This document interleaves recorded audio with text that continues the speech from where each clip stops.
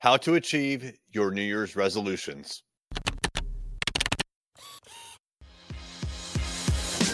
Hey there, I'm Eric Olson. And I'm Kevin Daisy. Join us on our journey to building a $100 million company. What's happening? It's Eric J. Olson. It is the beginning of a new year, and that means for me and for several people that I know, New Year's resolutions. Most people write off New Year's resolutions right off the bat. They don't even do them anymore because they know that they won't stick with them. Or they do it kind of with a chuckle in their voice. They know they're not going to do it, but they still go through the theatrics of coming up with New Year's resolutions because that's kind of what's expected of them. But they know that by Valentine's Day or whatnot, they're going to have dropped those resolutions and they never mentioned in the first place. So most people either don't do New Year's resolutions or they don't believe in them, yet they go along with the act. Here at Array Digital, several of us, in particular, Kevin and myself, have gotten pretty serious about New Year's resolutions. And so for the last 3 years now, I've made New Year's resolutions for myself and for the company. At the company level, it's typically revenue-based. And for me personally, it's typically something I want to achieve during the course of the year.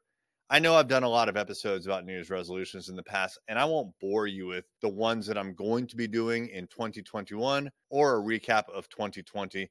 But today I wanted to at least talk about how I keep up with my New Year's resolutions and kind of compare and contrast that to how Kevin keeps up with his. Kevin recently did an episode where he talked about the process that he uses on a daily basis with his journal, where he has written down, or actually he writes down every single day his New Year's resolutions, and then he goes about doing something about it. So for New Year's resolution number 1, as an example, on a daily basis, maybe sometimes weekly, but basically on a recurring basis, he has to either say that he did something and identify what it is, or he has to write down that he did nothing. Now, guess what? Even if only you are accountable to yourself, so only if it's you that's holding yourself accountable, it hurts to say, you know what, I didn't do anything. So you don't even want to say that to yourself. Never mind, put that out in public.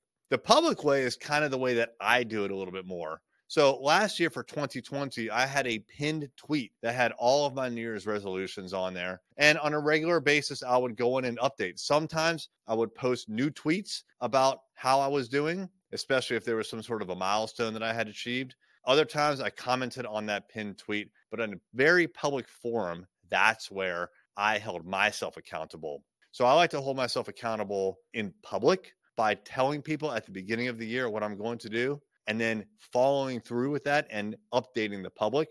Kevin's a little bit different. He does come out publicly and say what his are, but he also keeps himself accountable with that daily or weekly journal entry. 2 different ways of doing it.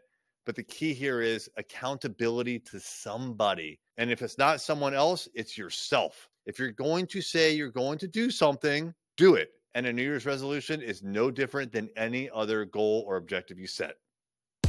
How much more successful would you be if you could harness the experience of a group of successful business owners?